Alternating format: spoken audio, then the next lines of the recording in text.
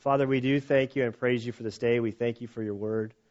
Lord, I pray that as we continue our journey through Esther, Father, we ask that your Spirit would just guide us, Lord. Help us to see what it is that you want us to see in this text. Lord, I've really enjoyed Esther and having to think and to slow down and to really consider what is happening in this book where you are so seemingly absent. Father, we pray that you would help us now, and it's in Christ's good name we pray. Amen. Esther chapter 8, verse 1.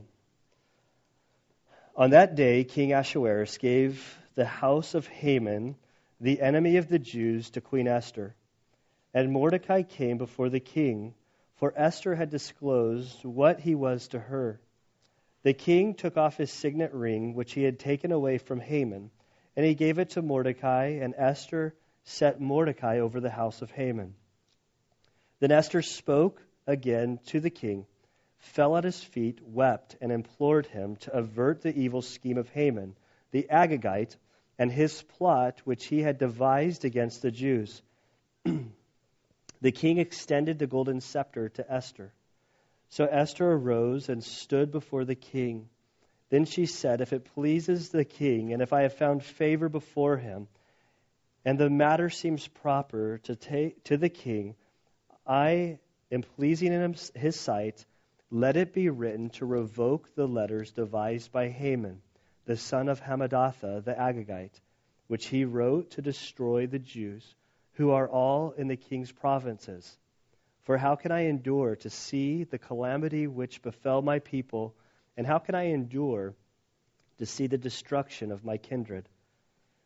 So King Ahasuerus said to Queen Esther and to Mordecai the Jew, "Behold, I have given the house of Haman to Esther, and him they have hanged on the gallows because he had stretched out his hands against the Jews.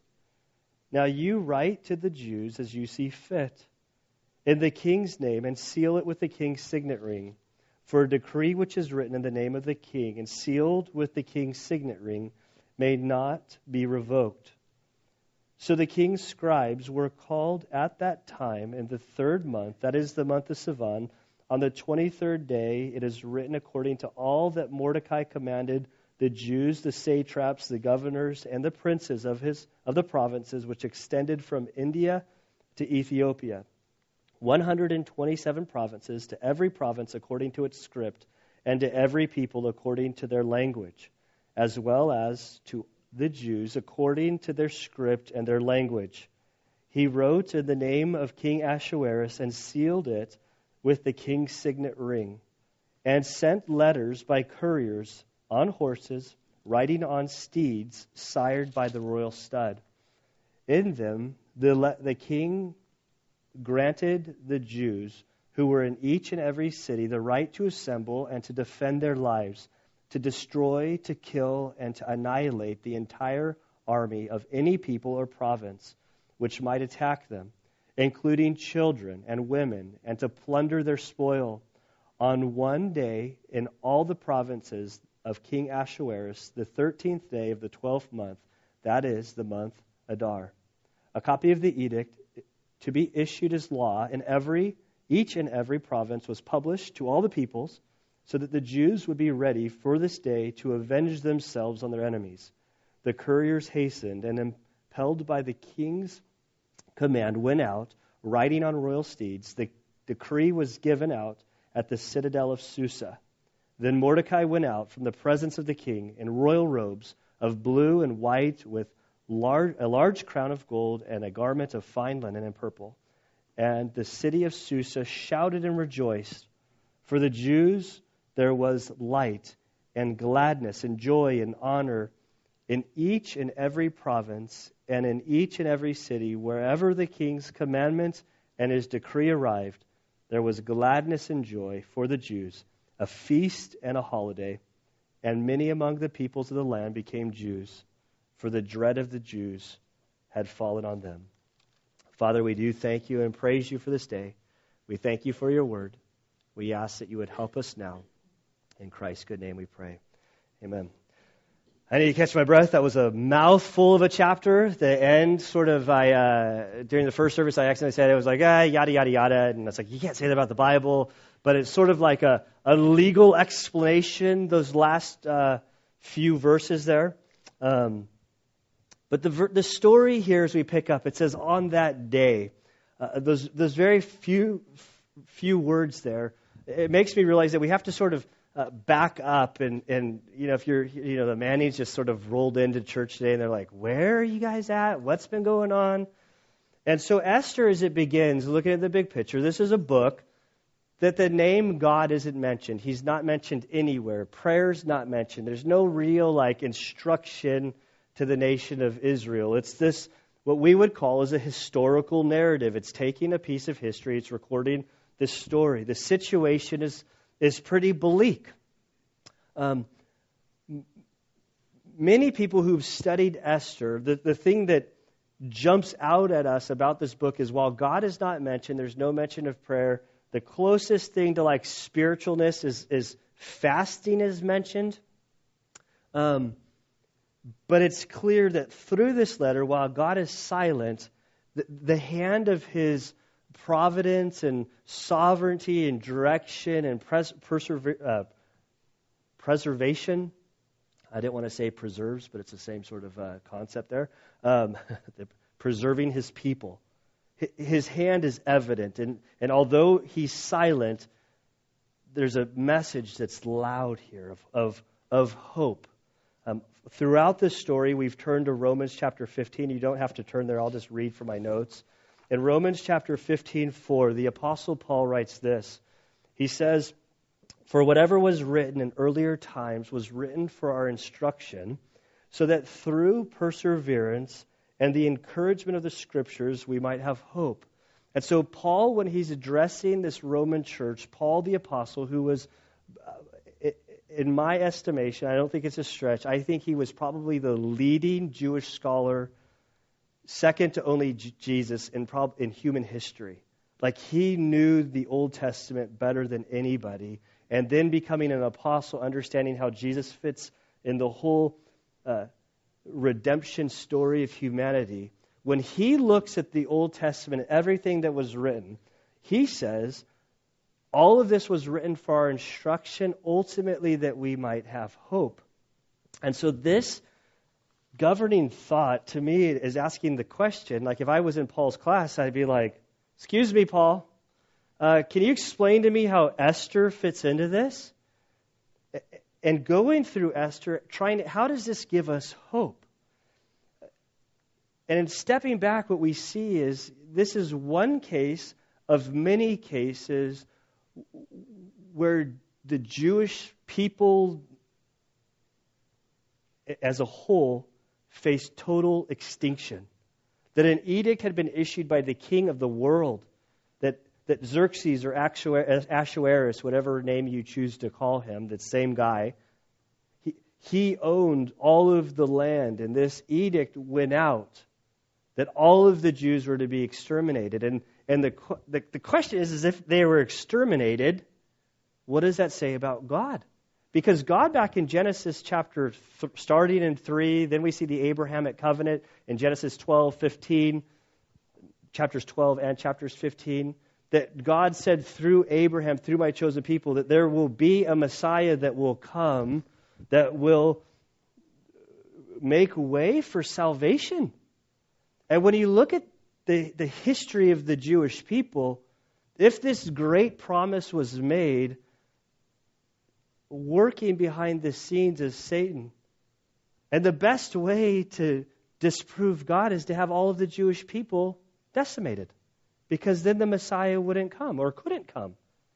And so here, as the Persian Empire had raised up, Israel as a nation had already a couple hundred years, I don't know exactly, but it was a few generations had elapsed since Israel, the northern and southern kingdoms, have fallen. The people are in exile. Some of them have gone back.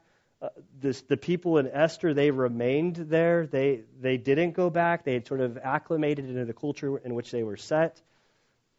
And Persia was this up-and-coming empire. And if Satan could just work it so that they're all destroyed, the Messiah couldn't come. We see this all the time. When Moses was born, what happened? Pharaoh had all of the children, all of the boys under 2 years old executed. When Jesus was born, same thing. What other people has this happen? And when we see the spiritual implications, who is Israel on the world stage? The fact that they exist today is a miracle. And so here in Esther, while God's not speaking, we see him powerfully preserving his people.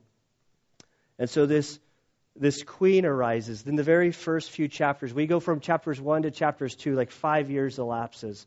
Between 2 and 3, like years have elapsed through the story. But then we get to chapter 6, and it's 6, 7, 8. All of this is like just one day. And so when we read on that day, what day are we talking about? We have to turn back to chapter 6. If you turn back to chapter 6, you would read, during that night, the king could not sleep. So he gave an order to bring the book of records, the chronicles, and they were read before the king. So of all nights, the king, he can't sleep. He's suffering with insomnia. He has the world at his fingertips. He could have said, hey, get me 3 stand-up comedians and entertain me all night with comedy. He could have said, get me a musician. I want to have a concert. Get me a pianist, or get me, I don't know, maybe pianos weren't invented back then. Don't read too much into my illustrations historically. He could have had whatever he wanted. He could have hey, I'm just going to enjoy the night. He says, hey, go get the Chronicles. This is go get all the newspapers. I mean, it wasn't the newspapers. It was the minutes of the nation for years. He says, hey, go get the Chronicles, and I want you to read to me what's been happening. I think he's trying to lull himself back to sleep. I don't know that he's trying to do work. The guy just happens to grab the Chronicles from 4 years prior, and he starts reading. And as he's reading, he reads about what had happened earlier from 4 years ago at the end of chapter 2. He reads about this guy Mordecai, who is Queen Esther's cousin, but the king has no idea of the relationship between the two. And he reads in there that this guy Mordecai was at the gate, and basically the king's secret service, his 2 closest guys, were talking at the gate, and they were plotting an assassination on the king, and Mordecai reports it to the queen. The queen basically sends it up to all of the leadership. The trial was determined to see if this was true. It was determined it was true. Those guys were executed. We go into the next chapter, and we see that this evil guy Haman was advanced. And it's whoa, what happened to Mordecai? And the king asked the same question, what do we do for Mordecai?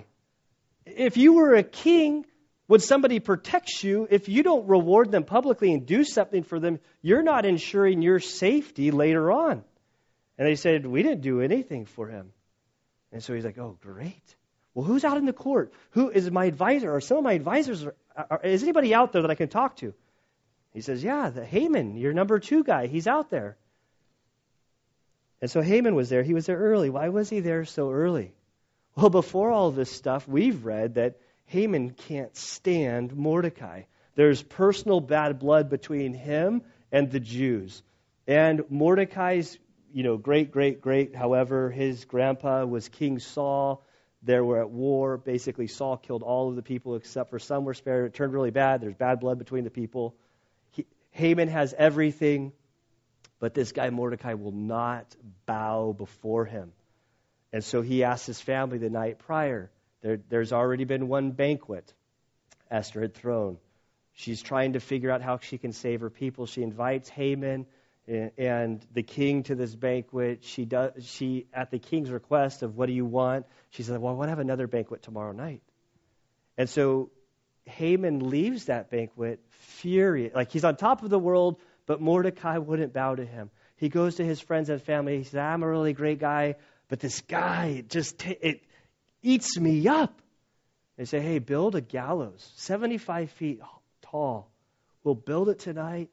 Tomorrow, you execute Mordecai on it. And so Haman shows up before the king that morning. He walks in. The king says, hey, who's out there? Oh, Haman's out there. Haman's hey, the king wants to speak with you.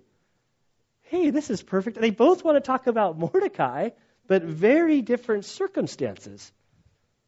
And so the king, he wants to honor Mordecai, but he never lays out who he wants to honor. He just tells Haman, hey, what's the protocol? What's the policy for somebody who protects for somebody that the king wants to honor? He didn't say the whole scoop of whatever.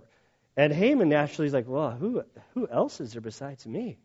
And he gives this whole, well, what he should have is have the most noblest prince.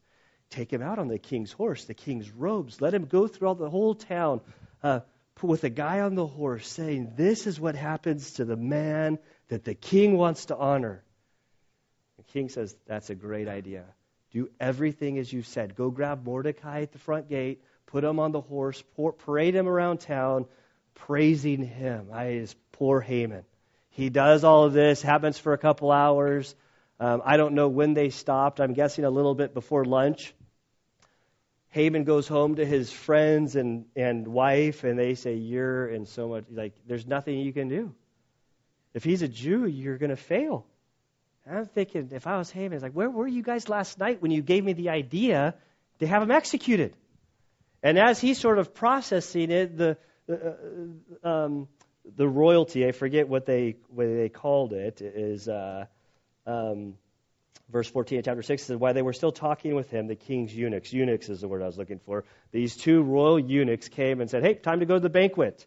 It's lunchtime. During the banquet, the king says, okay, this is the third time I've asked you.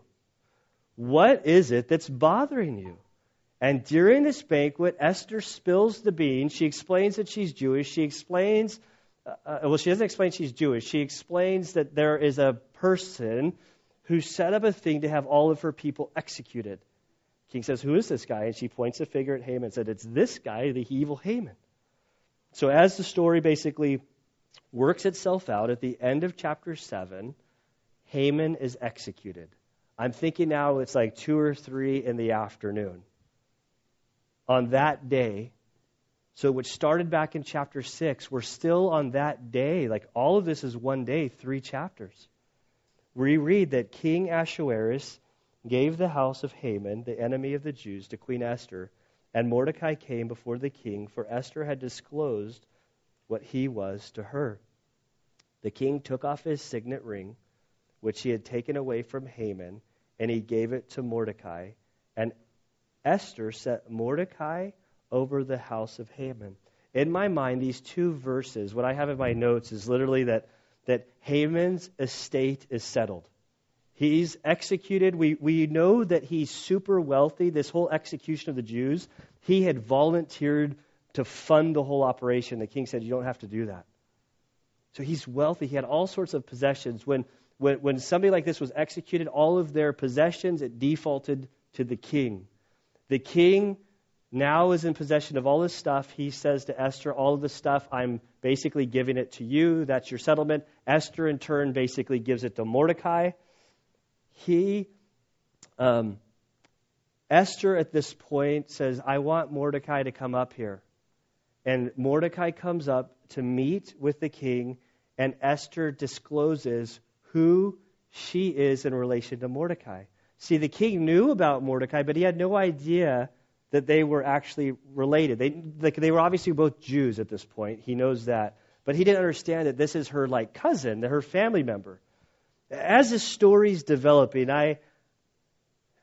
when Esther started and as things started happening, I don't want to, if there are any beauty pageants in here, no offense is meant at all. But as the story sort of unfolded with Esther, I kind of see her as like a ditzy sort of beauty queen, not really grasping what's going on. She's getting her nails done. She's getting her beautified. She's just at the spa all day.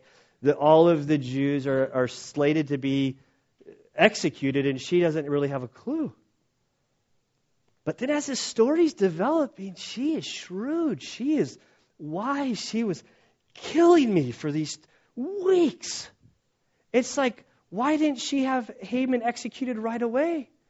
And we see that she has something that God still works, is patience. That she's allowing God to sort of let the situation sort of form up. Letting everything sort of culminate so that God could sort of run everything. And now Haman's been executed. Haman was the king's number 2 guy. Maybe, I don't know what the equivalent. I don't know if it's like if this was the United States, if this would be like the vice president, the attorney general. But it was somebody very powerful, very close. His top advisor. Well, his top advisor, he's executed. And so Esther's like, hey, I want to introduce you. This is, Mordecai, this morning, the guy that you had go, last night you couldn't sleep. You found out that you could honor him. He's actually my cousin. Brilliant on her part. Like, he's in need of an advisor. And so we see that he takes the signet ring and he passes it to Mordecai. And we read this, but we have to understand, like, put yourself in Mordecai's shoes. This morning, like it's 2 or 3 in the afternoon, it was just this morning, he's down at the gate doing his business. Not he's working. Sorry, my mind. He was working. And there he is. All of a sudden, Haman comes and he's like, I need to put you up on this horse. I need to parade you around. He's like, what is going on? Is this a big setup? Is this like, are you going to take me to the gallows that you built to execute me? And that happens for a couple. Then he drops him off. He's like, okay, you're back at work. He goes back. Haman goes his own way. Haman's like, I have no idea what is happening today. Haman, who wants to have me executed, just picked me up on the royal horse, threw me in the king's robes, paraded around town saying, what a great guy I am.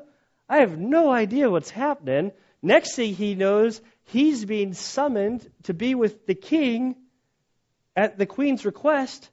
And then the king hands him the signet ring and essentially has appointed him as his number 2 guy. Like, just imagine if you're just about your business, the next thing you know, it's like, well, you're the vice president of the United States. Like, whoa. I think we'd all be a little not sure how to process this. Like, what just happened? Like, in smaller, like, the day that I was asked to be the pastor here, there was like, I drove away and it was like, Anna, what just happened? Like, I guess I am the pastor. We'll see. I mean, I got a key and everything to the church, so we'll see how next Sunday goes. I mean, I'll come up here and we'll. And so this is sort of the situation. If this was a movie, we would be cheering. We would be waiting for the credits to roll up. Right? Happy ending. Haman is hanged. His estate is settled with Queen Esther and Mordecai. Woohoo! Everything's... But nothing has changed. See, she didn't... Remember, go back to chapter 7, verse 3. And if we were to go back even further, when Mordecai was challenging her, he says, you need to do something. And she ends with, I'll go before the king, and if I perish, so be it. And then when she goes before the king, and the king says, Esther, what is your request? And in chapter 7, verse 3, the Queen Esther replied, if I have found favor in your sight, O king, and if it pleases the king, let my life be given as my petition. Sort of let my life be the deposit. If my actual request can be fulfilled, even if it means that I'm executed, that my life is taken, I'm fine with it. And she says, and my people as my request? See, her whole question, when this all started, her goal wasn't just to have Haman hanged. That's kind of like frosting, I guess they call it, like, that's nice. But her aim wasn't at all to get Haman, like, I don't want to say that her aim wasn't to get him killed, but she was there for her people, for Israel, for her fellow Jewish brothers and sisters who were slated for execution. And so now the whole estate has been settled, but she's still there. Like, the problem exists. This edict that was issued, that not even the king that we know from history couldn't be revoked. My people are still slated to be executed, annihilated, to have all of their goods taken. And so verse 3, then Esther spoke again to the king and fell at his feet, wept and implored him to avert the evil scheme of Haman the Agagite and his plot which he had devised against the Jews. The king extended the golden scepter to Esther. so we're almost like going back to square one. She goes before the king. She falls down. She's crying. She's weeping. Well, last week I said that she, in this journey, when the king asked, "What do you want for the third time?" As she starts kind of with pleasantries about, "Oh, like King, if you find me pleasing, if I can speak," when she stepped over the line and said, "My people have been slated for destruction," she sort of had reached the point of no return. I sensed that all her poise was. I imagine that you could see her chest, like her heart beating, shaking. By the time she points at Haman, that everything was on the line. And the king we left it last week at verse 10 of chapter 7. So they hanged Haman on the gallows, which he had prepared for Mordecai, and the king's anger subsided. That at this point, the king is like, "We're good to go." But Esther's like, "Oh no," everything sort of reset. Like, I think that the king thought that the one request was that to have Haman executed. And so now she falls at his feet, and it's funny reaching commentators don't like to think that she put her life at the line, but when I see the king extending his scepter, everything that I see in Esther means that when the king puts his scepter up, that means that whatever happened, it meant that person was supposed to be executed, and the scepter was to stop it. So I think she throws her life back on the line and is weeping and crying and petitioning the king, and the king's like, "What now?" Like, the scepter's out of her life. All I know is when the scepter goes up, that's not good. So I have a hard time when this seems to be still a big deal. And so Esther arose and stood before the king. Verse 5, then she said, "If it pleases the king, and if I have found favor before him, and if the matter seems proper to the king, and if I am pleasing in his sight, let it be written to revoke the letters devised by Haman, the son of Hammedatha the Agagite, which he wrote to destroy the Jews who are in the king's provinces. For how can I endure to see the calamity which will befall my people, and how can I endure to see the destruction of my kindred?" She says, "Well, we need to revoke. Please, can you revoke this edict that was written? Can you do something? How am I supposed to endure this? Am I supposed to just sit back and watch my people destroyed?" Everything's fine for her. Mordecai earlier, when he was challenging her to go before the king, he said, "Don't think that when all this goes down that you're going to be safe in the king's palace." But I think at this point, now Mordecai's number 2, she's the queen. I think she's safe. Like, she could have walked away at this point, I think, personally. But she wants to finish the job. Do it right the first time. I see this, and I hear my dad as a kid always nagging me, like, "If you're going to do something, do it right. Finish the job." See, I don't know that I'd want to finish the job. But we see Esther so courageous, finishing the job. She didn't come to get rich. She came to save her people. And the king's reaction, look what he says. So King Ahasuerus said to Queen Esther and to Mordecai the Jew, "Behold, I have given the house of Haman to Esther, and him they have hanged on the gallows, because he stretched out his hand against the Jews. Now you write to the Jews as you see fit in the king's name, and seal it with the king's signet ring. For a decree which is written in the name of the king and sealed with the king's signet ring may not be revoked." A lot of people kind of see this dealing with the first edict. I see this sort of differently. So the king, she asked for this request, and the king basically says, "Listen, I gave you Haman's estate. I gave Mordecai my signet ring that used to be his. He's now my number 2 guy." He says, "Now you write to the Jews as you see fit in the king's name and seal it with the king's signet ring. For a decree which is written in the name of the king and sealed with the king's signet ring may not be revoked." And so this is kind of what I sort of see. Going back to when I first came here, I'd been here for I don't know how long.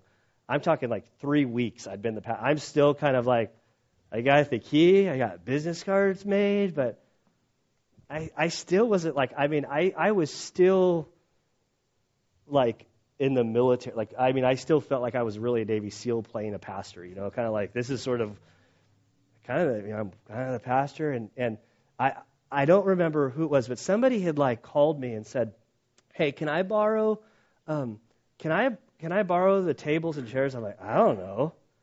Call this lady who's been in the church forever. She'll tell you if she can borrow them or not. Like, I don't have that authority. And I get a call from that lady like, what? Why are these people calling me about borrowing the tables?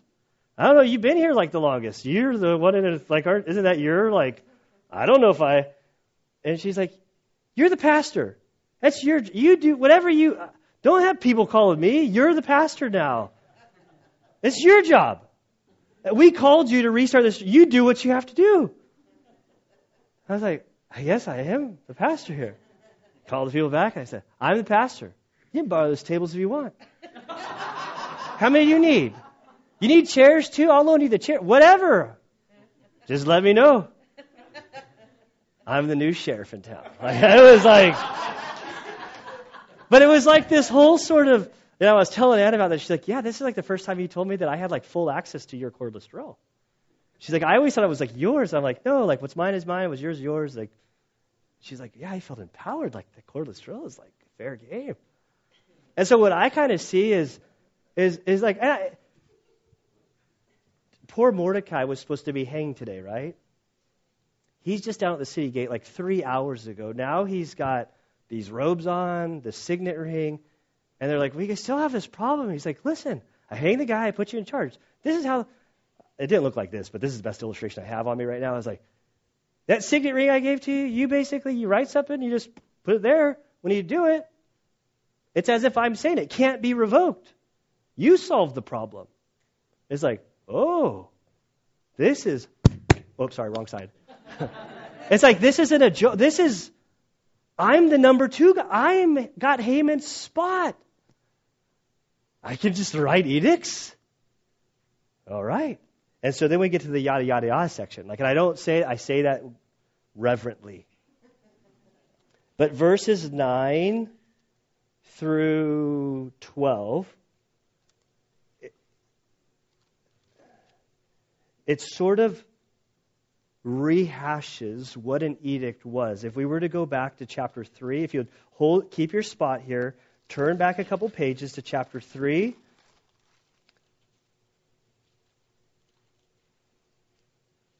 In verse 13, hold your place there. And if you go back to chapter 1, verse 1, these are sort of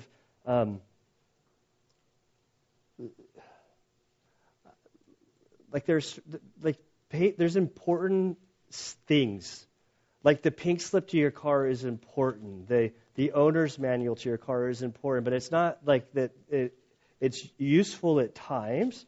But at verse 1 of chapter 1, in describing Ahasuerus or King Xerxes, it said, who reigned from India to Ethiopia over 127 provinces in those days, as King Ahasuerus sat on his royal throne, which was at the citadel in Susa. So it's kind of explaining historically, like, who is this King Ahasuerus? And then we go to chapter 3, verse 13, and we read, after Haman had approached the king to get the edict written about the execution of the Jews, it said letters were sent by couriers to all the king's provinces to destroy, to kill, to annihilate the Jews, both young and old, women and children, on the 13th day of the 12th month, which is the month Adar, and to seize the possessions as plunder. A copy of the edict was issued in every province, as was published to all the peoples, that they should be ready for this day. So that edict was translated into every language. It was sent out. It just happened that it was sent out on Passover Eve. This is the eve of Passover. This letter went out to all of the people to let them know that in a few months, like whatever the actual date was, but if this was in the spring, it would have been like in December. On this one day, it's open season on the Jews. You can kill them, men, women, children, kill them, annihilate them, destroy them. Those 3 things, right? It says, we'll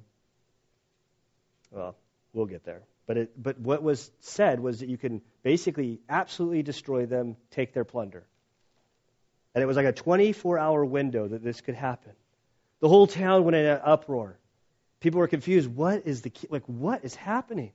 And so then we come back to chapter 8, and we see a lot of these same similarities. So verse 9, so the king's scribes were called, and at that time, on the third day, you can see all of the timing. It says about the providences, and it's sort of explaining the edict.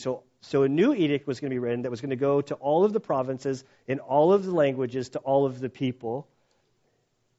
Verse 10, he wrote in the name of King Ahasuerus and sealed it with the king's signet ring, sent letters by couriers. So he kind of said, okay, this is Mordecai has this new power. Let's check it out. Let's make our first edict. So they do it. They call everybody in verse 11. We're told what was written in that edict that was to go out. In them, that's the letters or the edict, the king granted the Jews who were in each and every city the right to assemble and defend their lives, to destroy, to kill, and to annihilate. Those three words are the same words that are used in the previous edict. The entire army of any people or province which might attack them, including children and women, to plunder their spoil.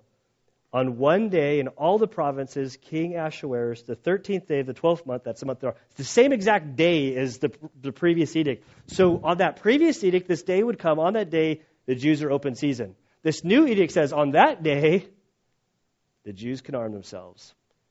If they see you coming, if you look at them crossly, if they even are under the slightest suspicion that you mean them any harm, they can whack you, all your people, all your stuff, and they can take all of your property. This created great fear. To go to the very last verse of chapter, and many of them among the peoples in the land became Jews. We think, woohoo, there's a bunch of converts. But it says, for the dread of the Jews had fallen on them. I'm joining their team. I don't want to hi, my Jewish neighbor. And you looked at me the wrong way. I got the edict. So this armed them. And so verse 13 through 14, we see the edicts going out by the couriers, the Pony Express. They're taken everywhere. And then in verse 15 through 17 here, this is sort of what I'm racing to get to. Then Mordecai went out from the presence of the king in his royal robes, blue and white, with a large crown of gold and a garment of fine linen and purple, and the city of Susa shouted and rejoiced. For the Jews there was light and gladness and joy and honor in each and every province and in each and every city, wherever the king's commandment and his decree arrived, there was gladness and joy for the Jews, a feast and a holiday. There's a lot here, and we're short on time because Josh took so much time early on. Just kidding. So where I want to end, when I look at this chapter, when I look at the whole of Esther, what I see is it starts with super, super, super darkness, super hopelessness, super discouragement. And then now as we're transitioning, there's this joy, relief, lightness, joy, honor, gladness, joy. This weight is off. And the story's going to get nasty next week. There's going to be bloodshed. There's going to be, just because they were given this doesn't mean that people are going to try to, it's going to get, the Jews are still going to have to defend themselves. And then when I think of Esther, this celebration to see God's provision for them. When you look at the whole of the Scripture, the whole of Scripture is sort of about hope. I came across this quote by G.K. Chesterton that says, for solemnity, that's sadness, I probably said it the wrong way, flows out of men naturally, but laughter is a leap. It is easy to be heavy, hard to be light. Satan fell from the force of gravity. Now, when you think about this, what this guy ultimately is saying is that for humans, the easiest, most natural disposition for us is to be negative, critical, upset, angry. The sky is falling. Everything's horrible. Country music. My girlfriend broke up with me. I have a tear in my this is that's natural. But to have laughter, to have joy, this cuts across everything that is human. Like, that takes faith.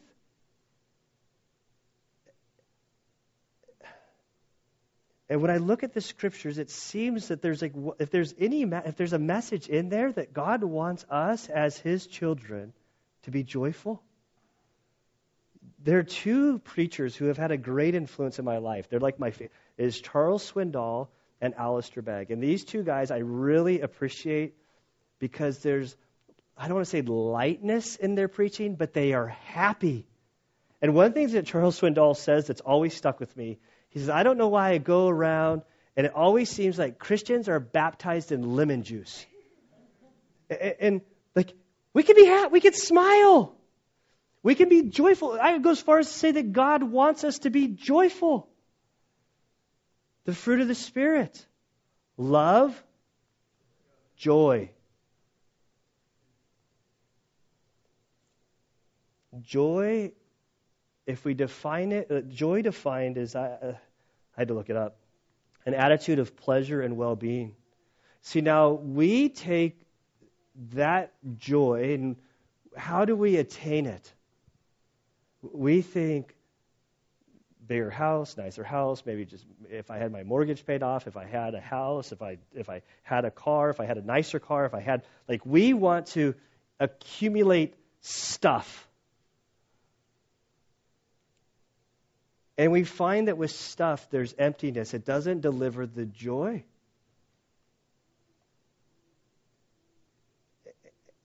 And I don't see this as like the prosperity. God wants you to be joyful.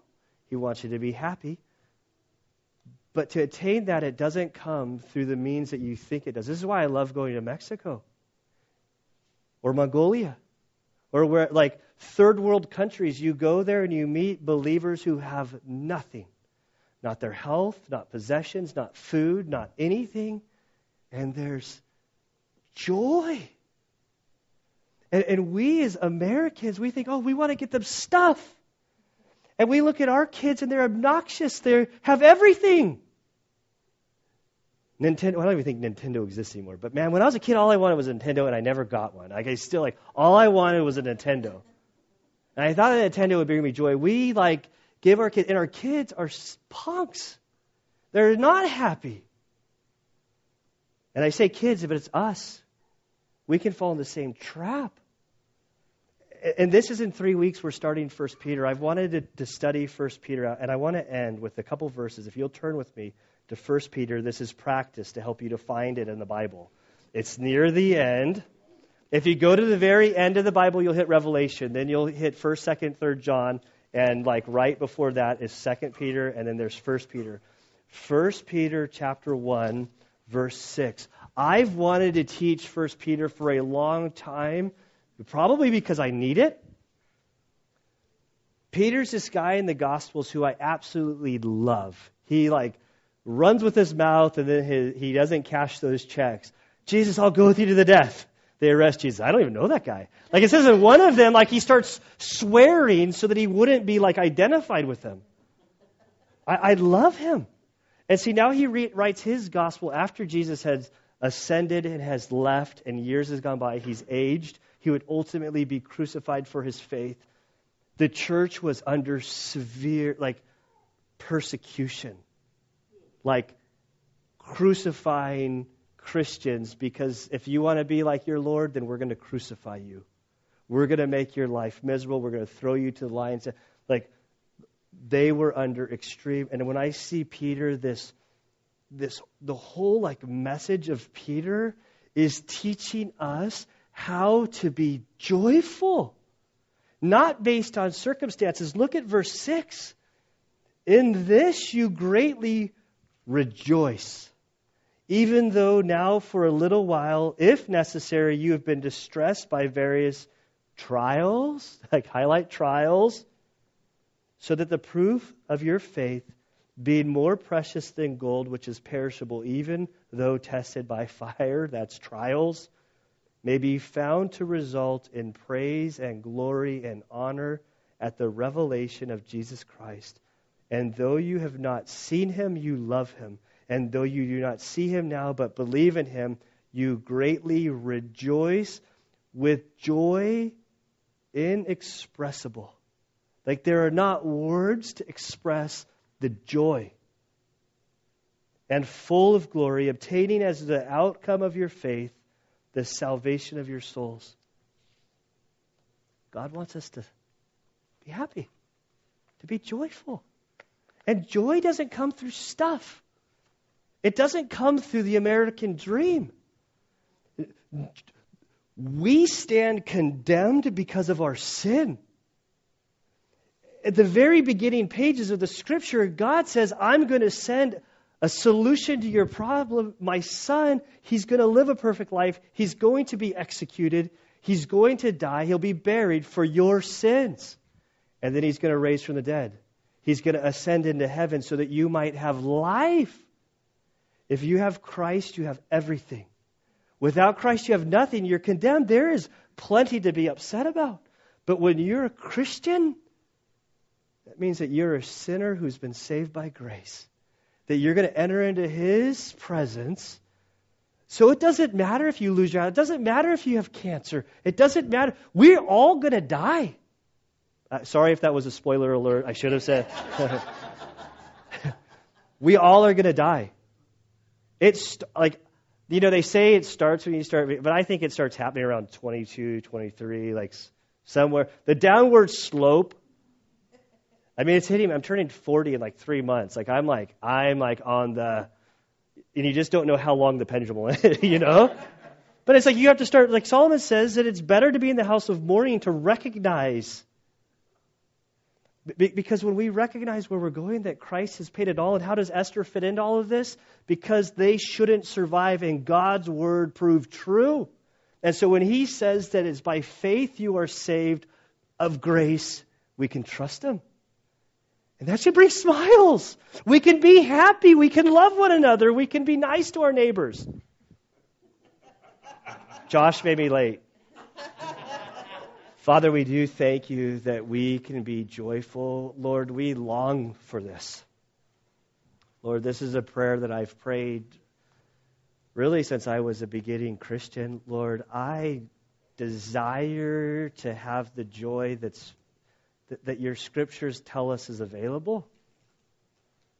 And so, Father, I confess that I live in the flesh so often. I think worldly. And so, Father, I confess that to you. Father, I pray that you would give me an eternal perspective. Father, help me to understand what the main things are, to understand that like this great book of Esther, your word has proven to be true over and over and over again, that we can trust you. I pray for those in this room, Lord, that are in different places. Lord, we welcome those who haven't trusted in you. Lord, we pray that you would continue to help them on their journey, that they would understand who Christ is, that they would be able to reach the place, Lord, that they would understand that he paid it all, that you love us, that you want us to enter into a relationship with you. And for those of us who have trusted in you, Father, I pray that you would help us to fully trust, to walk with you, Lord, that you'd give us clarity, Lord, to show us how much joy is available to us. Show us how we attain this joy. Lord, we look in all the wrong places so often. And so, Father, we pray that you would bring us back to Christ. Light that fire again in our hearts. We pray this in Christ's good name. Amen.